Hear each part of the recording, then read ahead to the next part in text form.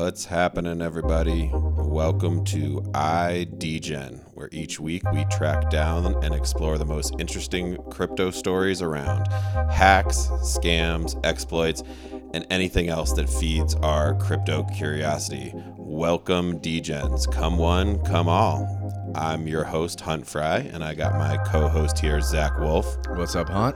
It's been another epic week in crypto, and we're going to dive deep into the Beanstalk farms attack that everybody's talking about and explore some growing criticisms of the Axie infinity play-to-earn world economy. But first, let's jump into our choice-picked weekly Degen headlines. ETH 2.0, the merge, has been pushed back from a targeted Q2 release in June to a to-be-determined date in Q3 2022 or later. Are you surprised? I'm not really. ETH staking post-merge will likely be lower than anticipating, the crypto slate lets us know. And then DeFi superstar Andre Cronje comes back after his third time rage quitting and starts beating the crypto needs regulation drum.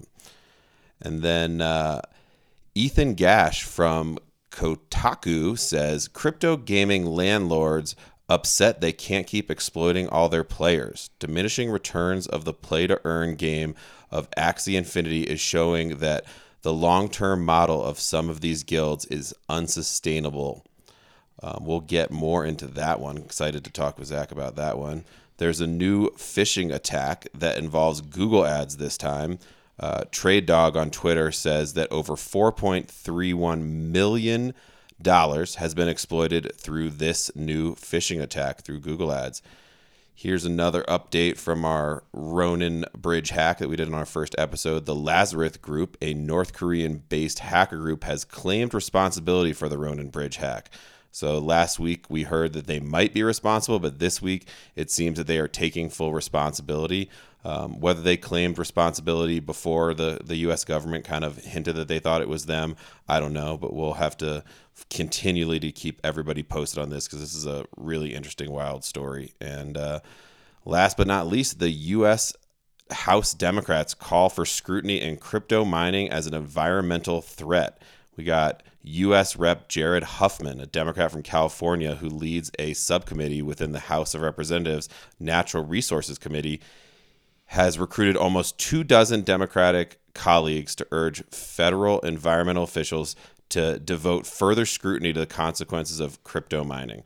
I wish he would give so much effort to educating everybody on crypto mining, and so they fully understood this topic. I hate that it's becoming a political and it's on one side of the aisle or than not, but I guess that's how everything goes in our country. So, you know, if I could make a recommendation, Jared Always. Huffman, if you're out there listening, maybe think about crypto mining as a national security issue and get us set up in the U.S. as, you know, the top crypto miners in the world. Just a recommendation. I'm not saying that we shouldn't tackle the environmental issues, but as a matter of national security, in my opinion, it would be better for the U.S. to secure massive amounts of Bitcoin mining rigs and address the problem accordingly from there. That's a great point, Zach, because I think a lot of people don't think about fees and energy as security, but that's what it is. And we're talking terms that these representative understands. They spend massive budgets on securing our monetary system through planes and bombs and guns and wars, and they have huge budgets for that, but then they dismiss giving any budget to securing a monetary system. So that's a great point. I bet we could rap on that forever, but everywhere I've been going on Twitter this week, Zach, I've been seeing talk about the Beanstalk Farms flash loan governance. And once I sent this to you, I know that you've been kind of diving deep. So I'm really excited to hear what's going on, what's your thoughts, and how this affects the whole space. Yeah, so I was pretty excited to see this topic, to see this one come up. You know, we do our featured deep dive each week, and we don't always want to focus on hacks, but since we started doing this a month ago, the style and nature of these attacks is just so crazy and wild. I think I saw it called a crime wave. Yeah, how can we not talk about it? Yeah, and so I was stoked that we get to deep dive this week onto this one. I started, as usual, when I look into these DeFi attacks. For me, I like to start with really digging in to understand a little bit about how the protocol works first, if it's one I haven't seen.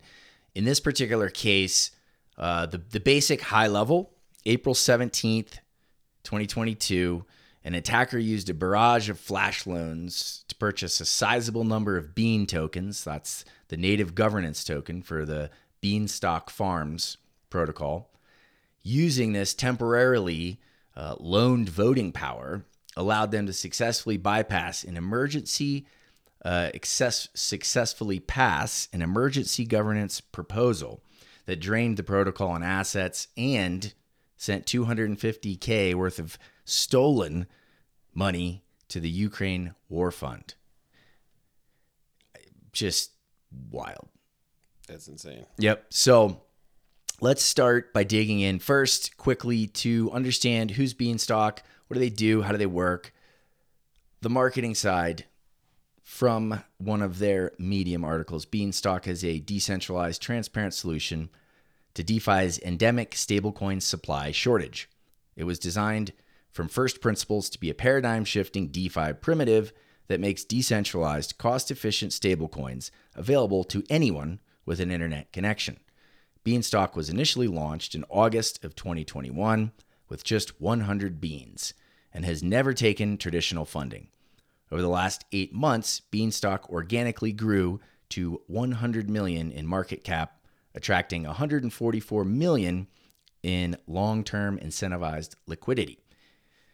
That was actually from an article, The Path Forward, that they published since the attack. So a little bit of info, pretty new project, right? Hasn't been around long, didn't take on any outside funding. Interesting, I guess, kind of relevant. Now, to understand the attack at a deeper level, it's helpful to unwind a couple of the important concepts of the protocol. So, a little deeper into how their protocol works. This is from the Beanstalk white paper. To date, flawed stablecoin implementations sacrifice the main benefits of decentralized computing by requiring trust in a centralized party and limit the potential market capitalization by imposing collateral requirements.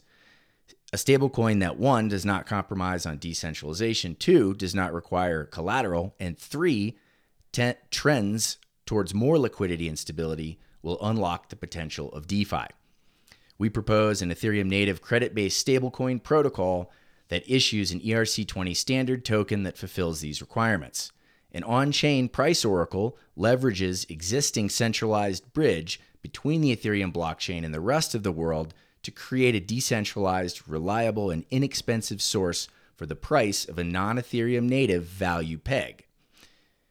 The final part that's important from the white paper, I believe, is that the DAO, here they mention, this is from the white paper, the DAO, governed by a yield-generating inflationary ERC20 standard token, simultaneously provides security, encourages consistent liquidity growth, and dampens price volatility. The tough part there is that the DAO token did not provide security in this particular case. Yeah, it sounds really good on paper, but can they come through with that white paper promises? Yeah, right? Like, I thought that was especially interesting that they called it out in the white paper as a means, as building security. And in reality, it ended up being the opposite. Yeah. We don't know who the attacker is yet. I don't know. I haven't seen anything around it. They're clever. The attack started with coins coming out of Tornado Cash, and they've taken the funds back through Tornado. So probably not the Lazarus Group. Who knows on that? Don't know yet. Next thing, let's take a quick rundown of the events. So what I'm hoping to do is try and kind of explain these attacks in a way that you don't have to have a deep understanding of DeFi to kind of get the basic gist of what's happening. So in this case, there were two governance proposals submitted to the governance contract. And those proposals were actually submitted 24 hours before the attack. So that's important, but we're going to revisit that. Then we saw coins coming out of Tornado Cash. They go through this Synapse Protocol bridge, and those coins were used to take out a flash loan. Flash loan is a relatively new DeFi concept in which you can borrow an insane amount of money for next to nothing as long as you return that money in that same block, essentially that same transaction. So this initial very small amount of starting cash was used to take a flash loan, a series of flash loans out on Aave, $350 million in DAI, $500 million in USDC, and $150 million in USDT. So alone, this is just insane to me that these protocols even exist. Somebody borrowed. I don't think it probably only cost them a couple $100 at most. And they have a nice appetite for a wide variety of stablecoins: DAI, USDC, USDT, not just one. Yeah, and in fact, there's another one mentioned in here, LUSD, which I'm not familiar with. But I think that there's probably a strategy in the assortment, but I can't say for sure. The next important step is that they bought 32 million Bean tokens on Uniswap version 2. So using a fair bit of that flash loan money, they immediately purchased. Again, keep in mind, this is all within a single block. Which is what, happening. 12 seconds is an Ethereum block? Yeah, 15, 12 seconds usually per block. So again, there's this next step of some LUSD, which I'm not familiar with. So we'll skip that. Next thing, these tokens were used to add liquidity to a curve pool with Bean for the governance voting. So presumably some of the stablecoin and then all the newly purchased 32 million Bean tokens, they were actually provided as liquidity to a curve pool. Essentially, that liquidity gave them a super majority share of the Bean tokens. Now we go back to those proposals. There's a delay on the governance, a safety mechanism that says a proposal cannot be voted on for 24 hours. Any proposal or proposal of that size? Any proposal. I believe it's a setting that you can, a parameter you can set on the governance contract. Seems smart. Right. And so once we get through the steps, I want to jump into this forethought and the 24-hour thing. But the interesting part is that another interesting part, I should say, is that there's two proposals that were executed. They kind of mixed up the names. And so one of them was the proposal that sent money to the Ukraine Defense Fund.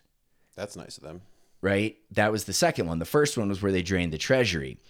But I'm thinking that maybe the way that they blurred the names, they tried to make it look less obvious. They didn't want someone to notice 24 hours, during that 24-hour period that something was up. Either way, once they had the super majority of voting shares and they had the 24-hour period up, these proposals were executed. The first one drained the treasury. The second one, again, sent a $250K to the Ukraine.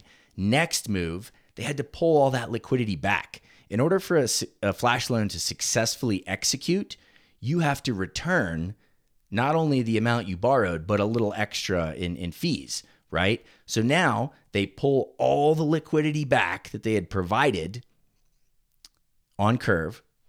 They repay the flash loan. And boom, they convert all their Bean to ETH, $76 million worth.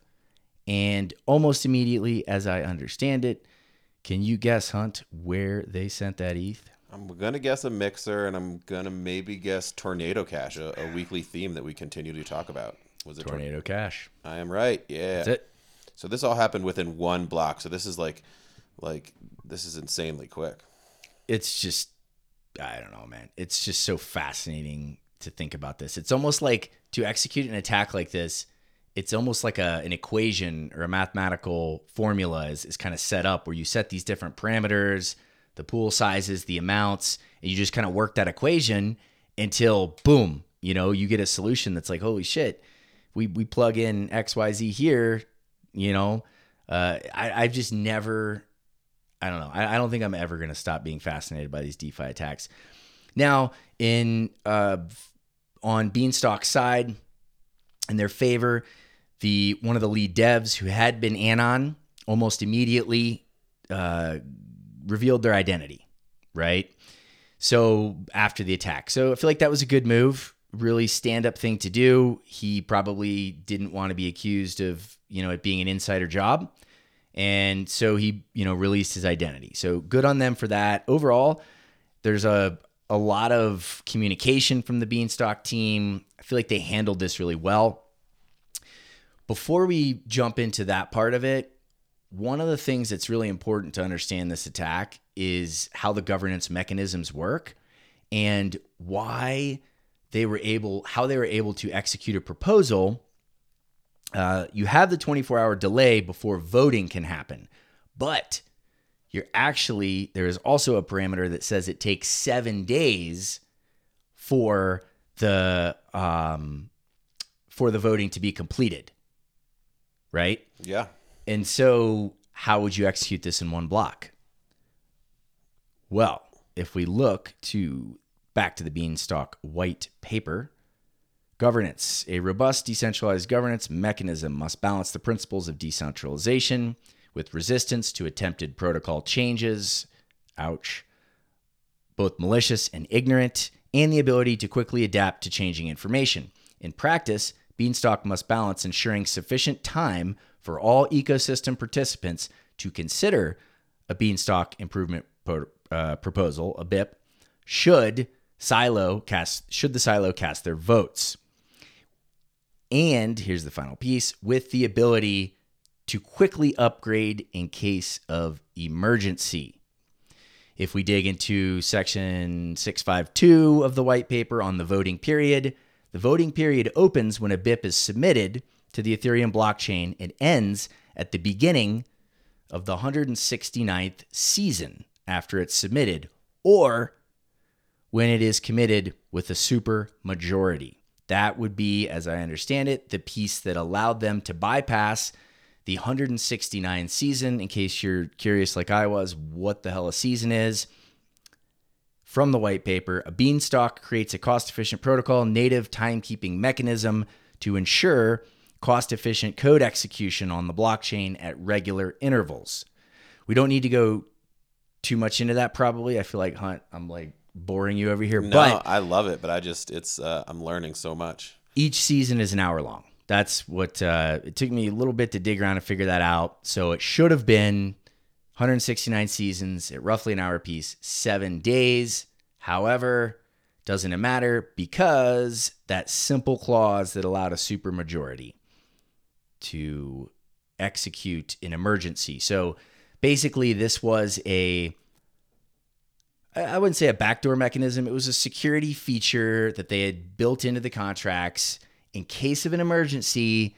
Hey, if we have a super majority, we can act, more quickly than 7 days. And so in the end, that security mechanism backfired.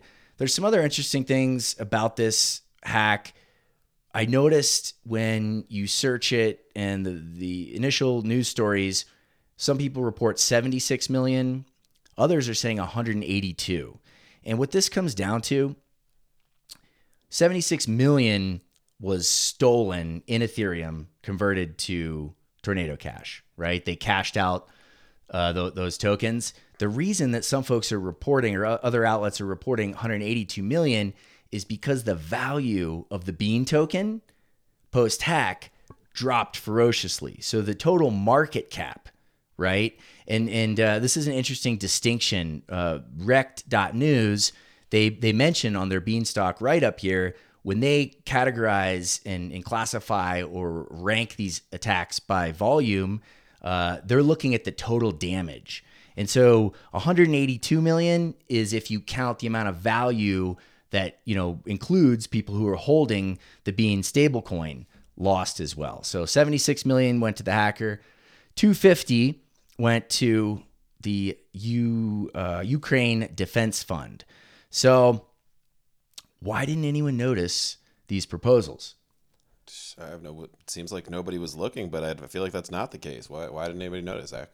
So here's my thought. Either they looked at it and they were like, this doesn't make any sense. Like, this is never going to pass, right? Or no one looked at it. I feel like those are probably the two most likely. I feel bad. Okay, there's a third scenario. Imagine if there's, a protocol dev that looked at this and was like, this isn't good. Something weird's going on. And they're like hunting around for, a few hours before this whole thing happens. Either way, I wasn't able to track down the governance proposals on Snapshot to see them. I don't quite understand why that was. In the show notes, though, I do link to the actual malicious proposals on Etherscan. They didn't choose to verify the code. So you can't view the code, but I'm sure eventually we'll get a look at what that looks like. Another interesting thing is when we were building the GTC token, this almost exact thing was like a very hotly explored topic. And for us, when we released the Gitcoin GTC token, we were worried that if a whale claimed their airdrop first, like, would they have a majority and then be able to immediately submit a proposal and pass it, right? That's super interesting. Yeah, so this is not like this involves a flash loan that wasn't even at play for us with GTC because there wasn't enough liquidity existing to buy up enough GTC to launch this attack. But we successfully, prevented it from happening in the beginning. Something like that with GTC. So I know that at least some folks are thinking about these types of attacks. Now, on the, why is this important? What are the really interesting takeaways for me? I've not before seen or heard of a flash loan governance attack. They've been happening, but just not in DAOs and governance. Am I correct on that? That is my understanding. Plenty of flash loan attacks, tipping oracles over, things like that. Maybe it's happened. I haven't seen it. And it feels like one of those things where now that I've seen it, it's just like completely obvious in hindsight. Totally. Well, how many DAOs are currently vulnerable to this type of attack? Great question. I'm thinking about the same thing. And I feel like right now, as this attack is pretty fresh, right? Happened on Easter. Savage. Completely savage. And I don't know, man. I honestly would not be surprised if we saw another flash loan governance attack within weeks. Yeah, there's got to be a lot of copycats in this hacker world. And, the interesting part of it being on Easter, that's savage because it's a holiday, but that was probably not by mistake. They were probably hoping that people would be distracted with their family and the kids doing Easter eggs and maybe not notice some of these suspicious activity going on. So I'm guessing that was not dumb luck. Yeah, good point. I know, targeted phishing attempts and things like that. They absolutely will craft those to a certain time of day.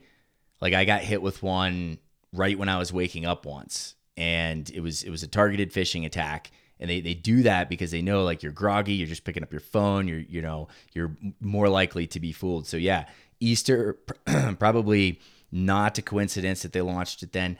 Hard to say.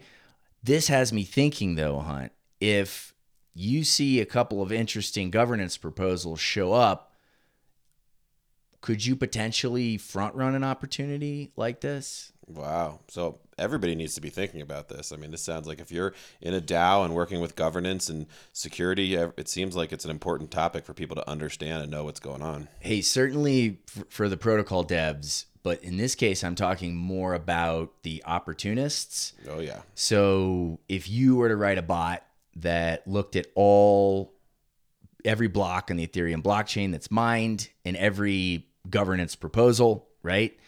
And then do a little bit of poking around, right? I'm just glad you're a white hat, Zach, because you always think about these opportunists, but you're more interested in learning about it and talking about it on this podcast than you are actually exploiting the opportunities. I'm just glad you're a white hat. Yeah, well, I appreciate that, but at the same time, I don't think I have the skills to pull something like this off. It takes a lot to like for me to even unwind it. It's so That leads me to one of the questions I had for you, Zach, is like, how many people in the world are skilled enough to do this? Like when I hear about this, like we both have pretty large networks in the cryptocurrency, blockchain, Web3 space, and I don't think I know of anybody who could pull this off. If you said you couldn't pull this off, you're probably the most security person that I know. How many people are there out there who are this gifted to do this? I mean, that's an impossible thing to come up with a number, but I'm guessing it's pretty rare. yeah, I don't know. There are a lot of incredibly intelligent black hats out there that have been, running ransomware and just all kinds of other hacks and things. And DeFi is just the most juicy target right now. There's so much money online. And that leads me to one other question is like, from my understanding, I don't think this could be some 16-year-old kid in his basement because to borrow that much stable coins, wouldn't you have to stake some, wouldn't you have to have some financing to like they had to have millions of dollars in coins to pull off an attack like this, or am I wrong about that? That's wrong. That's wrong. I Okay. didn't look as I was reading through the notes earlier on the attack steps. I didn't look at the actual transaction that originated coming out of Tornado Cash, but they essentially only needed to execute a flash loan. And while there is a fee when you return the flash loan successfully, the cost of executing the loan is I haven't done a flash loan in a while, but I'll just estimate it's probably like $150-$200. And there's no collateral with that? No, that's the absolute brilliance and genius of a flash loan. Because it's in the same block, then you don't need that. If there were, you would need collateral if you were taking out a long-term loan for a month or years. But because it's in the same block, it's pretty much in the same transaction. Wow, that's wild. Yeah, they allocate you those funds, you use them. If your exploit fails, the whole thing, the flash loan just cancels. It doesn't even the rest of the your steps would not even execute, and you're just out the fees. So another interesting way to keep an eye on these things is to monitor flash loans. Of course, flash loans aren't the only way to exploit DeFi, but keeping an eye on a flash loan in progress. Could you, if you saw this happen, if you're watching every flash loan and you saw this happen, could you profit off of the idea that the Bean token is probably about to lose a lot of value? You'd have to think quickly. I don't know. How do you prevent something like this? Delay on-chain proposals, I think, is like a really simple way. Yeah. Again, as I understand it, it was that emergency mechanism that allowed this to bypass the 7-day wait. So, So what happened? Like the 250K in stolen funds that went to that Ukraine address. Like, do you think they should send that back? Do they even know that they got malicious funds? I mean, they are kind of fighting a war right now. All right, my gut feeling is like they got to send that back. I don't feel like that is legitimate donation money. You have. I don't know. That's the way I feel. I mean, if you put it in the old school world and somebody stole money from a bank and walked down the street and dropped $1 million into, the Red Cross's lap, I still think the Red Cross would probably give that back, knowing that it was stolen from a bank. But we're in a whole new world with this. Yeah, exactly. And yeah, right. We are in a new world. I know how banks handle that. I had, I think it was like $1,500 show up in an account once. I was like, what the hell? This is not my money. I don't know where this came from. And I called the bank and they're like, don't touch it. Like if you spend that money and then we end up, finding out it wasn't yours or whatever, we're coming back against you. So anyways, traditional banking versus a crypto war fund with hacked funds are so extremely different. I don't know. The thing here for me is that it's the same kind of repeating theme that we hit. I know that it makes it feel a lot like DeFi's terrible.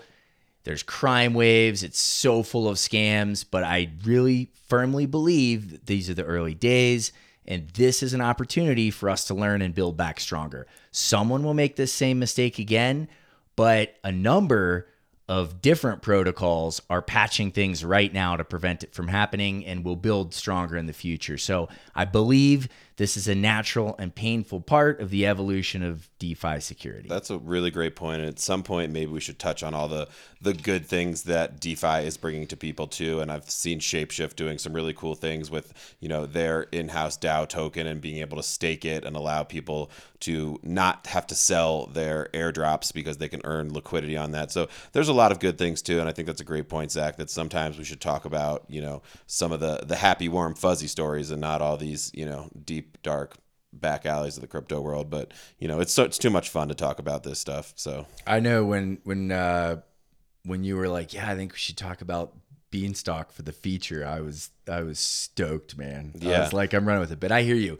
Maybe we'll do a feature next week on. I knew that you would be stoked. And for people who don't know, Zach would be doing this anyways. Like, Zach and I would have the same banter of, like, I would send him something like, did you see this crazy thing that happened? And then, like, Zach becomes Sherlock Holmes and, like, whips out his magnifying glass and starts, like, trying to figure out how, the why, and the where. And so it's, like, really fun to just get a chance to talk about that. And another story, Zach, that I feel like you have some pretty good insight on is, like, the whole play to earn world, and this article that came out, talking about the landlords of the play to earn world and the Axie Infinity model being long term. And I feel like you were kind of diving deep into the whole play to earn world for a little bit there and learning a lot about it. So what do you think about, the sustainability of Axie Infinity and these landlords that are out there? Yeah, this one hit really close to home for me. I guess it was August of 2021, and I met a gentleman through the MCon Telegram chat. Shout out Metacartel. And this guy was putting together a play to earn startup, and he needed some technical assistance, and I got on board, and that turned out to be an extremely crazy 5 months. So we scaled up an Axie Infinity guild. At our peak, we had 1,029 scholars. So would this company be considered a landlord, like they're talking about in the article? So the article here is talking about I think specifically when they say landlords, Axie actually has land that you can purchase. Okay. We didn't at Voltaire DAO. We did not purchase any land per se, but the general theme here, or the criticism, is it comes down to this idea that the play to earn model, at least that Axie is set up, has created this ecosystem where the landlords, the folks with the money to purchase the expensive NFTs, the land, or the Axies, then the P2E workers, folks in Latin American countries, Venezuela, I think was like pretty big on the Axie. So let me just make sure while you're talking about this that I personally understand this. We've got these play to earn games where people are able to participate in these gaming economies and earn some tokens, whether that's the native token or some ETH or an NFT. I don't really know, but there are some people in maybe more developing countries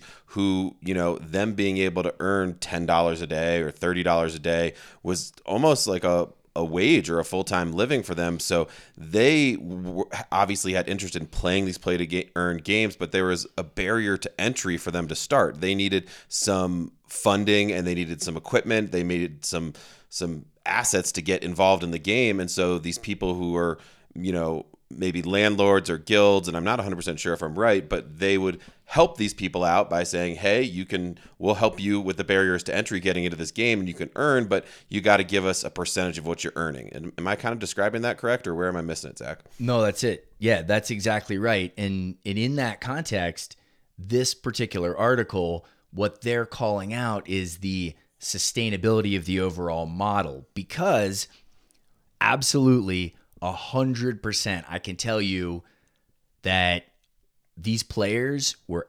stoked to have this opportunity. We would set up a forum, kind of like an application that scholars would fill out. So a scholar would be the player, and they, there's this thing took off in the Philippines, and people, the opportunity to make, $30 a day is massive. However, there was a peak. If you look at the Axie charts, August, 2021, things were, there was so much momentum. Play to earn gaming. Axie was the darling of crypto gaming. Look, it's happened. Everyone was saying that, blockchain is going to change gaming. It's happened. You have this really amazing thing. We're helping people all over the world earn an income by playing games. Seems like a win-win to me. And it really, I think that a lot of people looked at it and said, that's too good to be true. Doesn't make sense. It's a Ponzi scheme. And a lot of these criticisms were valid. I don't know. This idea that you could help people earn a living by playing a game resonated with me, and that's what motivated me to get involved. And the sheer enthusiasm of the players. I'm telling you, man, all the way August, November, December, we really didn't ramp up heavy until January. We massively onboarded a lot of scholars in January 2022, but these folks were stoked. I start looking at these numbers and I'm like, this is, something's not right here. Like, this is not working. The price of SLP was dropping. What's SLP? SLP is Smooth Love Potion, which is the currency that you earn when you play Axie. Okay, good to know. Yep. And so SLP had gone from I think it was 20 plus cents a coin all the way down to a penny. Oh, wow. So 95% drawdown. Right. And so now you have this scenario where an Axie team that was purchased for $1,000, you match that up with the player, and that player's making, for a while, $10-$20 a day. Now that player's making $2 or $3 a day. Wow. And so I knew that there was I don't know. Maybe it took too long for me to see it. I realized that there was a problem. I started looking around at other guilds. I noticed that there were guilds out there that were legit, the bosses were ruthless. A guild's like a crew, a gang, a group of people. Am I right about that? Yeah, guild's like a group of players of a game. Cool. Right? And so I noticed some of these guilds. I had people reach out to me directly that joined our guild, and they were like, we love you guys. You're great because you're nice to us. You treat us well. I will say I talked to a woman who had stories about different guilds exploiting. Running it like a sweatshop, kind of. Not just a sweatshop, but sexual favors. Oh, God. You got to send me, nudes to get on the team. So this is going on. Jesus. There were Axie players emerging with, trying to get these scholarships, scantily clad outfits, this, that, and the other. So, now here we are, and there's this concept of this criticism that the landlords are all pissed off. The landlords is a little bit of a different story. They bought the land years ago. They were hoping to get returns on it. Now Axie's been owned. Everything's changing. So I don't know, man. This is I really feel that I truly believe that Axie Infinity is onto something. I do not think that Sky Mavis is let's build a game to exploit a bunch of third world people. It isn't. I don't. It seems like it was doing more good than bad. It was. I feel like it was for a long time. It set the bar. Now, at the end of my days at Voltaire, I had interviewed with a metaverse gaming company. And as I was going through the interview process with these guys, I couldn't believe this, but they were so against gaming guilds. And they were like, no, this is the whole concept of scholarships and guilds. It should just be one person plays that game. You can earn a little bit of extra money for playing, but you're not going to earn a living on play to earn. And they were pretty adamant about that. So there's different threads in the community now, and I wouldn't even call it community, I guess, the gaming, the blockchain gaming industry. There's these different schools of thought now about how to approach this. So there's, I feel like Axie let the cat out of the bag. They've proven that it can be done. It doesn't look to be sustainable. Yeah. But that doesn't mean that they can't tweak it and figure it out. Yeah, somebody can definitely improve on it. I have one burning question during this whole thing. And so if I were to ask the Axie Infinity team, like, where does this money come from and how is it sustainable? Like, what's the high level answer on how they're able to continue to pay these people? Is there ad revenue? Are they staking coins and they're getting DeFi revenue and able to pay these people, or what's going on? That's a good question. I can try and add a link to the show notes because this question has come up so many times that Axie has a number of different articles they've published where they really go into depth on the tokenomics and how it's designed and these types of things. The criticism, the relatively like simple overarching criticism is no, it's Ponzi.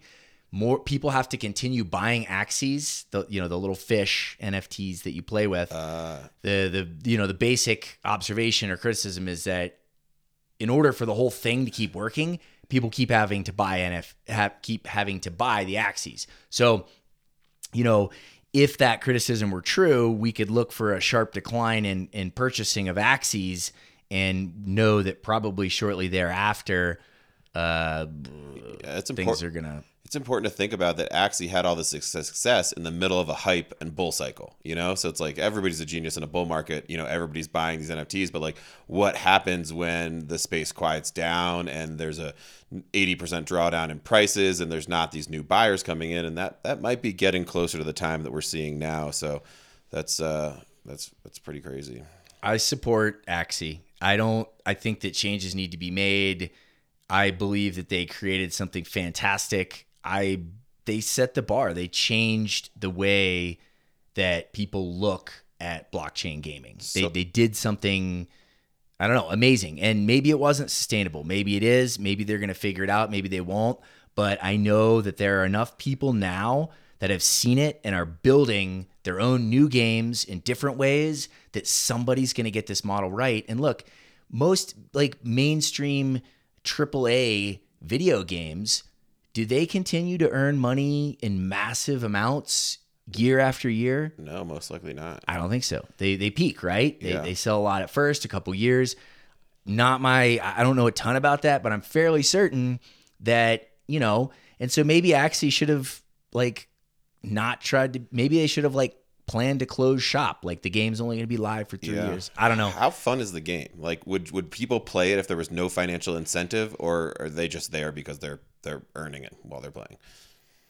I think that people would definitely play it without the direct financial incentives. You need something that you're winning, Sure. but just to score alone, I think people would still play it. Not nearly as many. You wouldn't have guilds emerging, right? The whole, the expense of the NFTs. But I guess in that context, you wouldn't even need NFTs. So yeah, it's a lot like Pokemon.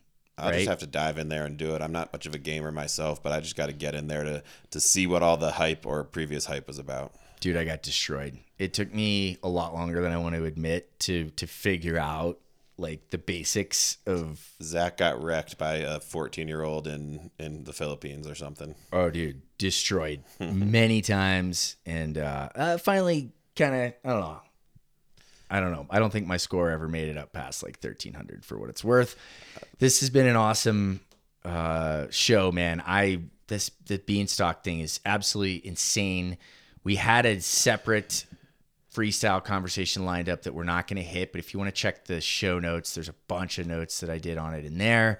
For sure. Zach works really hard on these notes. He's always like, I'm going to do this in a half an hour or an hour, and 4 hours later, Zach's, diving into these projects and looking at the smart contracts and stuff. So I appreciate him putting in that work.